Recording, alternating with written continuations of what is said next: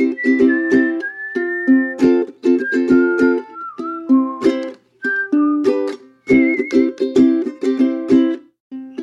to the Soul Space Podcast. Thanks for listening. Welcome back, everybody. Thank you for joining the Soul Space Podcast again. I don't really know how it's possible for us to get the kind of guests we managed to get on the podcast. It's a little tiny thing, small web development agency. It's not a big deal, but occasionally I get really cool people on here. So today, my guest is Thomas Payet from Meilisearch. Thomas, you're the co-founder and chief operating officer at Meilisearch, is that right? Yes, exactly. Okay. And also on the podcast is David Estrada from the Soul Space team. I asked David to join because he introduced Soul Space to Meilisearch as a possible solution, in particular on one client we just deployed it for. And David did virtually all the work on that project, as well as some of the other uses that we've put it to. So I thought this would be a good group to have a conversation about Meilisearch. So, Thomas, can I ask you to just introduce, for someone who's never heard of Meilisearch, has no idea what it is, can you talk a little bit about the very basic fundamentals of what this tool is? Yes, of course. Meilisearch is an open source search API. That means that we are a tool for developers to use to implement a great search experience on their own website, on their application. So we are trying to provide the best developer experience when it comes to implementing a search bar. So we are used today to use Google, Amazon, and they do provide a great search experience. But on a lot of different websites or application, it's less than good, and it's often difficult to use because you have to adapt to the search bar. You have to really understand how that works if you want to find the things you are looking for. And so we are building the technology behind the search bar to make it as relevant and as fast as possible. And so developers just have to use our code to make a great search experience on their own app. Okay. You're making me want to ask about the history of this type of search capability on websites. So maybe backing up a decade or two, of course, the types of websites that SoulSpace works on, we're always doing CMS work. So there's a content management system underlying the website. And in almost all cases, that CMS will have a native search capability built in. So you can have a search field, put your keywords in, hit submit. It goes and hits the database for that CMS and returns results through a templating system that's owned by the CMS. That's old school. Now we're moving into a more of a headless orientation these days with how these websites are built in the first place. But the search aspect of all this, you have that capability. But then back in olden times, you could also use the Google search appliance to bring search to bear on a given website, where the idea was you just want to search that website content, just that website. You don't want to go anywhere else, just that specific website's content. So maybe we can talk about sort of the progression of search in web development from there. And I wonder if you could speak about that. I think search is like one of the first feature or tool you would need when you manage data. So when it comes to content management system, you need a search system at some point. And search has always been existing. Search engine, it's not something new. Google has been very good at popularizing what is a search engine today, but it's been existing for as long as the computers exist. And I think that, today there are a lot of search implementation that already works. And usually it uses like the database that you already have. They do provide basic search feature. So they do manage to find the documents or the content you are looking for based on the query that you made. But it's a whole job on its own to adapt and have a search experience that is intuitive, that gives the right document you're looking for, because depending on the context, depending on the type of document you're searching in, depending on the end user on the search bar, all of that makes that all search bars have different needs, and you might have different expectation from depending on where you are and what you're searching for. And so, yeah, today if you're building any website, you would use basically you would use a like function on your SQL database. So that would try to find the document that contains the query that you just wrote. But it takes some time because your database is not made for that kind of queries. So it has to understand what you're looking for, what are the mistakes you could have made in the queries and stuff. And that's difficult. And so I think 10 or 20 years ago, there is a very popular open source project created was, it was Lucene. It is Lucene actually. Oh yeah, that's right. I remember that now. And I think it's one of the default options when it comes to build a search feature in any app today. Lucene is not that easy to use for developers today. From there, Elasticsearch was created 10 years ago now, maybe 15 years ago. It's based on Lucene and it provides a better developer experience, I would say. There is an API, it scales, so there is a lot of features on top of Lucene. And now Elasticsearch is completely the default option, the default tool that a developer would use to build a search bar within the app. And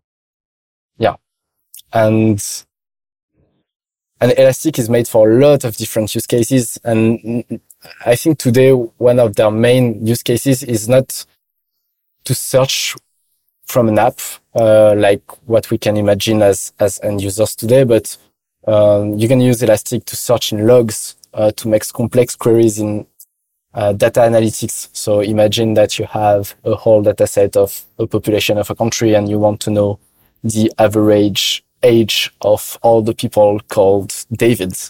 This is something you could do with Elastic. And so today with Meilisearch, we are trying to focus on a subset of what you can do with Elastic. We are trying to do front-end search.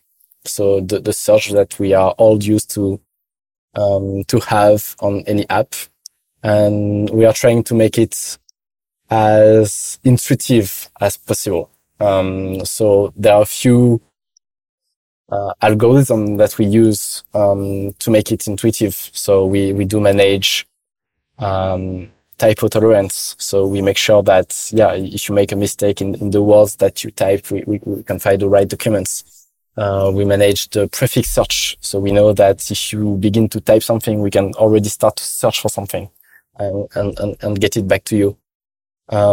So we are actually using today's technology to build the search that we are used to on Google and provide it to any developer. So it's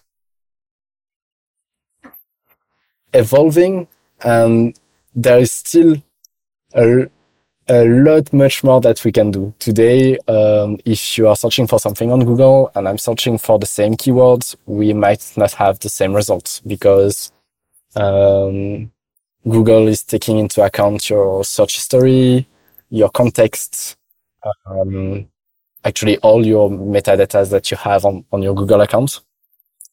And this is something that we should be able to provide to any kind of app. When someone is searching for golf, depending on the context, you might want to return results about the car, the Golf by Volkswagen, or the sports. And this is all the improvement we can continue to build in search today. Yeah, I don't know. Have you ever used the search on Twitter? I think it's bad. It's always difficult to to Yeah. find the tweets or the person you want to follow, and it's because it's actually very difficult to index all those tweets in real time, to understand what the user is searching for. Is it a name? Is it a tweet? Is it the content of a particular link?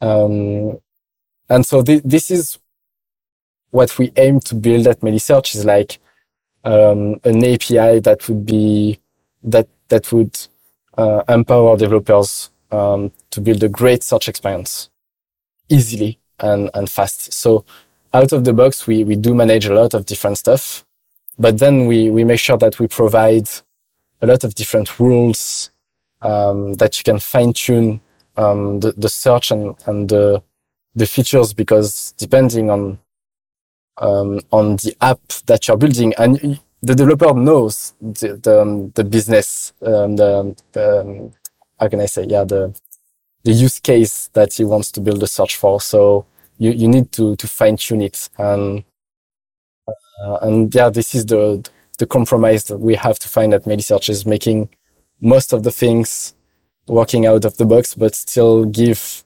control over what's really happening under the hood without making it too complex and difficult. Yeah, you're always going to be fighting with that. That balance is always a problem that we're going to hand over to you. And the great thing about your approach, though, is you're so firmly rooted in the open source approach to software development, to product development, and to even running a company and having a revenue model. So I was reading some of your blog posts and getting caught up on that, and what a commitment you've made to that. So because you are taking an open source approach, has that borne fruit for you to get the kind of feedback you need from the developer community so that they can help guide you where they need you to go? Is that one of the strengths? Can you maybe talk about that a little bit? Yeah. When we started to code Meilisearch, we made it open source by default because we are developers and we didn't think about it. That just made sense. And later on, we realized that this is actually a different way of doing business, and that open source is like a big way of getting users' attention and feedback very early on. So while the code was open source from the beginning, it took us a year to have a proper open source project with a good documentation, with an API that is usable. And from there, it's only been I'm sorry. When we started Meilisearch, we were working as software developers for an e-commerce company, and we were working on this search problem. And building Meilisearch for us was a no-brainer between the offering that you could have with Elastic or Algolia. And coming from there and understanding the pain as developer to implement a good search bar, I think we find it quite easily the exact pain point that we had as developers, and we were not the only one to have that kind of pain points. And we built it for ourselves first, and then we just had to think about how to adapt it to more use cases in the end. So it was about documenting the code, having an intuitive behavior when it comes to interacting with an API. And very early, because all of that was on GitHub. So GitHub is this platform for developers, and this big social network for developers where you can see the code of others and comment and contribute. Very early, even if we didn't communicate that much about it, people who were following us saw that we were building Meilisearch. And they were trying it because it's free. We made sure that you could try Meilisearch in less than 5 minutes. And that's what actually happens. Developers they were ready to invest 5 minutes to try a new search solution. That's what happened to us. That's exactly what happened with us. David showed me, why don't you try this? And I thought, I have to make time for that. And he said, no, just go fire it up on your own local machine. And he's totally right. In just a matter of moments, I had an instance of Meilisearch running on my local machine. A few more minutes, I was hitting it with an API. A few more minutes, I was pushing into the index, creating documents. So that's a big selling point. I mean, you already know that, but I can definitely confirm as a developer who's trying to encourage clients to adopt this as a solution on their site. That's the key, is getting that ease, like cutting the friction and letting us get in there really quickly and understand and validate it. I'm so glad that that you had this experience. We quickly realized that explaining what a search API is can be complicated. Explaining the features, how it differentiates from Elastic or from Algolia. On paper, using the features, it's something, very complicated to write about and make sure people understand. So the bet was really to get Meilisearch running and up to speed with your own data as fast as possible. So very early on, we also we have this open source repository with the core project, so Meilisearch, but we have all those integrations in different languages for different frameworks, so that any developer can use in his own toolset, if I can say so, to try Meilisearch. Exactly. With what is used to work with. So it was an investment at the beginning, but today it really pays because if you are thinking about implementing a search bar and you have those different options, I think Meilisearch is the easiest one to get to start with. And from there, we've made the most difficult part of the job, and the second would be to keep you. But again, if you tried it and you're happy with the result, happy with the relevancy and the speed, this is already a huge win for us. David, when you tried it, how did you first get started? I mean, I got started because you sent me some notes about like shortcuts on how to really get going with it quickly. But you were sort of the person who broke ground using Meilisearch at Soulspace. What did you do? Yeah, at the time, like a couple of years ago, I was mainly using Algolia to do a bunch of integrations. Then I come from Laravel, so PHP Laravel background. So I noticed that they started integrating that into Eloquent, which is the ORM in Laravel. So that's how I find out about Meilisearch. Interesting. And then I started like, okay, this looks really awesome. It's on par with Algolia in so many features. It provides the SDKs that I need in order to build things quickly, like you were saying.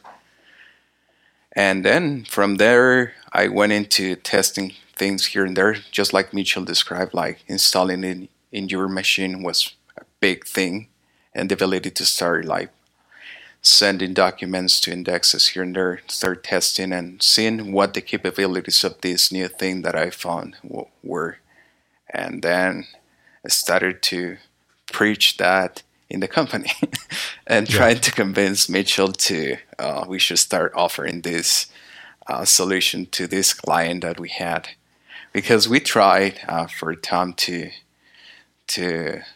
try to get some stuff from Algolia, but it was difficult for them to do this. So we started exploring this and tried to go into the Meili. I also checked your competitors, which is Typesense. But interesting enough, like you were mentioning the documentation, and that was key for me because I was the one that had to develop this thing. So I needed to have really good documentation, or we needed to have really good documentation in order to make this project successful. And that's why I really love about Meilisearch, that they provide, or you guys provided us with really good documentation. So really good ways to go from point A to point B in no time. So there are some factors in the sales process, Thomas, that's probably useful for you to get more feedback on. I'm sure you hear this kind of thing, but a little bit more is useful. You know, we knew that we had a client who had a large data set, and they had the faceted search problem as opposed to the keyword search problem. And I'm going to reserve a lot of that for the second episode we're going to have with you. But the ability to have a long array of checkboxes of a bunch of different facets of the data to allow their users to sort of filter and navigate and explore and browse the data set was critical. And that sort of screamed out for, at the time, Algolia. So we managed to engage their sales team and talk to them about the problem. And the challenge is we could not get a clear picture on cost. We couldn't pin them down. We couldn't get clear numbers on how much this was going to cost my client every month until we ripped it out and replaced it with something else. So we're going to spend a bunch of money to rebuild search on their site on Algolia, but we didn't know how much it was going to cost, if it was going to be too expensive. So along came Meilisearch, which offered the same set of solutions we needed, but because it was open source and we could run our own server version of it, the cost was completely predictable. Within range, like, are we going to need to upgrade the server and get some more horsepower? Like, we'll see what we'll take the risk. So that was a really big factor for us to be able to predict the cost. And I wonder, maybe you could talk a little bit about that as part of, and we haven't even gotten into the question of the cloud offering, the subscription cloud offering that you're in the process of rolling out. So maybe we could get into this a little bit. It's pretty important. So we've been working for this open source project for 2.5 years now. And now comes the problematic of how to make it sustainable. And from the beginning, we knew that offering Meilisearch as a service could be an option. There are many ways to monetize on top of open source. But we decided that hosting Meilisearch, offering Meilisearch as a service would be like the first option we wanted to try for two main reasons. The first one being that developers and users of Meilisearch were asking us for an hosted version. And the second one is it's easier for us as a young company to build a product than to go and sell Meilisearch to bigger enterprises, if that makes sense. So we decided to take the cloud route. And this is what we've been building for the past 8 or 10 months. So it's Meilisearch that we are hosting. We do the update, we do the upgrade, we make sure that you don't have to think whether if it's up or not, and we do manage all of that for you. Today we've been onboarding a few companies already, so we might have up to 50 or 60 companies already using the Meilisearch clouds. It's a cloud-based app for now. We plan to make it generally available in a few weeks. So it's a matter of days. Our thinking. That's great. Those are good numbers too. Our thinking behind Meilisearch Cloud is we want to address business usage of Meilisearch. If you're a developer and you want to build anything with Meilisearch, any features should be in the open source. If you are a business and you're making money, then maybe we can get some value out of it. And so we are building the cloud with businesses in mind, whereas when we are building Meilisearch, we are trying to make the life of developers easier. And this is how we will differentiate the cloud from the open source. And today we don't have any special features on the cloud, except that we can manage the updates. You don't have to think about hosting and the size of your machine. This is all the things that we manage.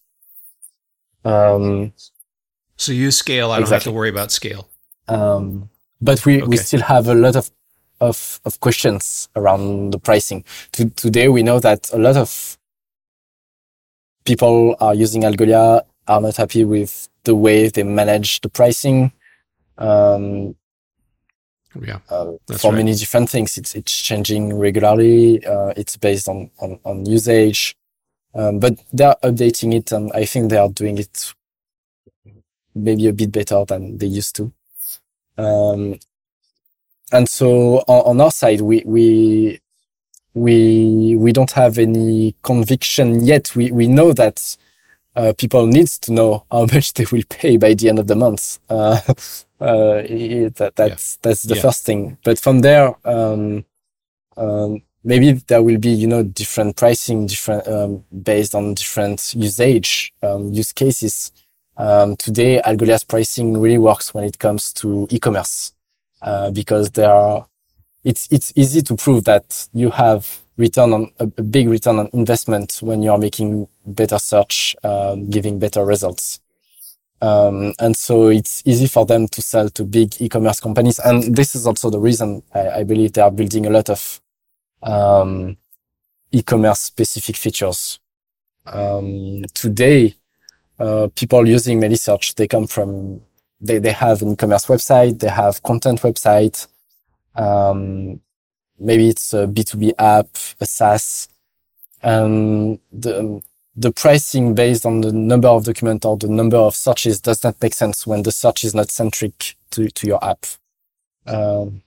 Exactly. That's exactly and this right. is something so today the pricing that we have for our onboarded users is just that we manage up to a certain amount of documents just to make sure that we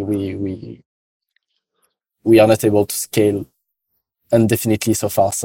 So we manage up to a certain millions of documents, but it's all included, and we just, if you want to update your Meilisearch version, you have to click on a button, because today we still might have some breaking changes, which won't be the case at the beginning of 2023.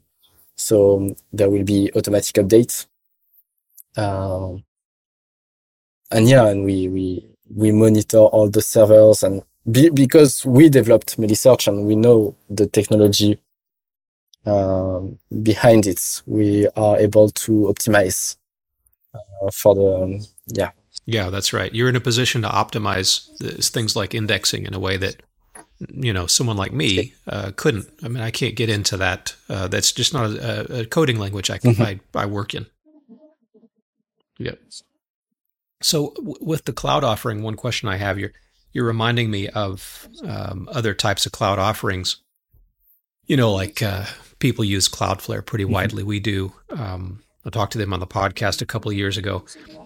Is it possible for the Meilisearch cloud offering to have a concept of replication? I mean, first of all, it's already incredibly fast.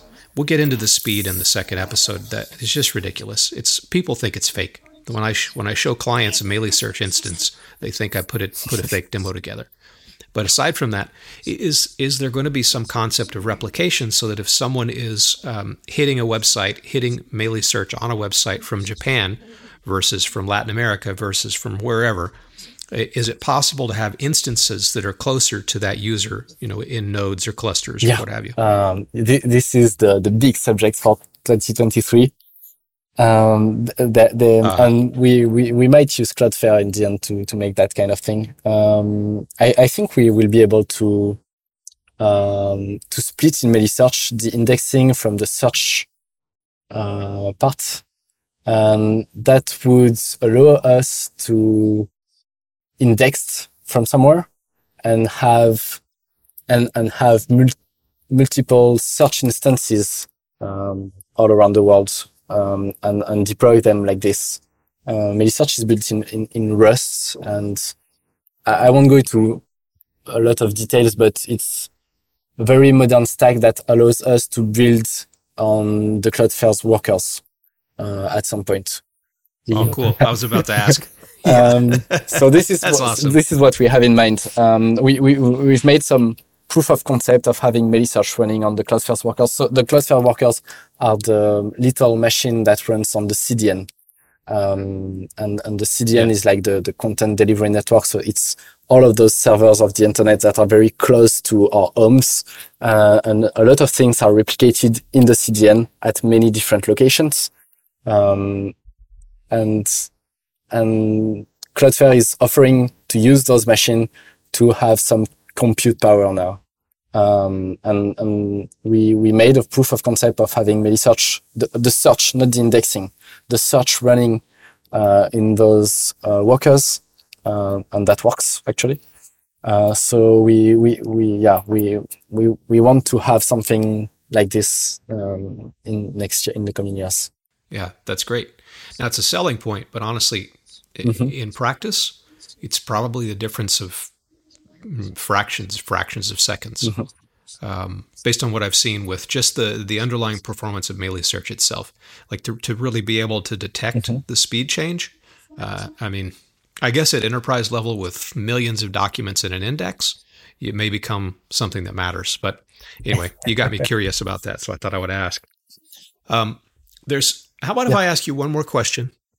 And then we call this an episode, and then we'll get back into a second episode where we talk in more depth about specific use cases for how people in your open source community, as well as my own team and people we know are using Meilisearch, and get into some of the different possibilities for it. Why is it called Meilisearch? Meili is the god of forgetfulness in the Northern mythology. And yeah. When we were, because we thought about how to name our search engine, and we really liked Discord, the tool to have discussion for video games and community. Yeah, we really liked the idea of solving Discord with Discord, and yeah, we like to we wanted the same. So Meilisearch is trying to solve forgetfulness with the search engine. My oldest daughter's middle name is Meili. And it's not because of any gods that you mentioned. It's because she was born in Hawaii, and in Hawaii there's a special plant, a leaf, of a special bush that they make. They make the leis and the sort of headdresses out of, and it's I think it's pronounced Meili, but we switched it. That's the only reason I've adopted your product, is because you named it after my kid. So you failed on that answer, but it's okay. I'll forgive you. Thomas, thank you for joining on this episode. I'm asking the listeners to stay tuned. In another couple of weeks, we're going to put the second episode up, where we're going to talk about use cases and how we can deploy this for different types of clients and different types of websites. But this has been great. I'm still thrilled that I'm talking to one of the co-founders of such a great project and product. You'll probably never talk to me again because you're going to get so huge, but I really appreciate you joining. Thank you. Thank you very much, Michel. Thank you, David. You've been listening to the Soul Space Podcast.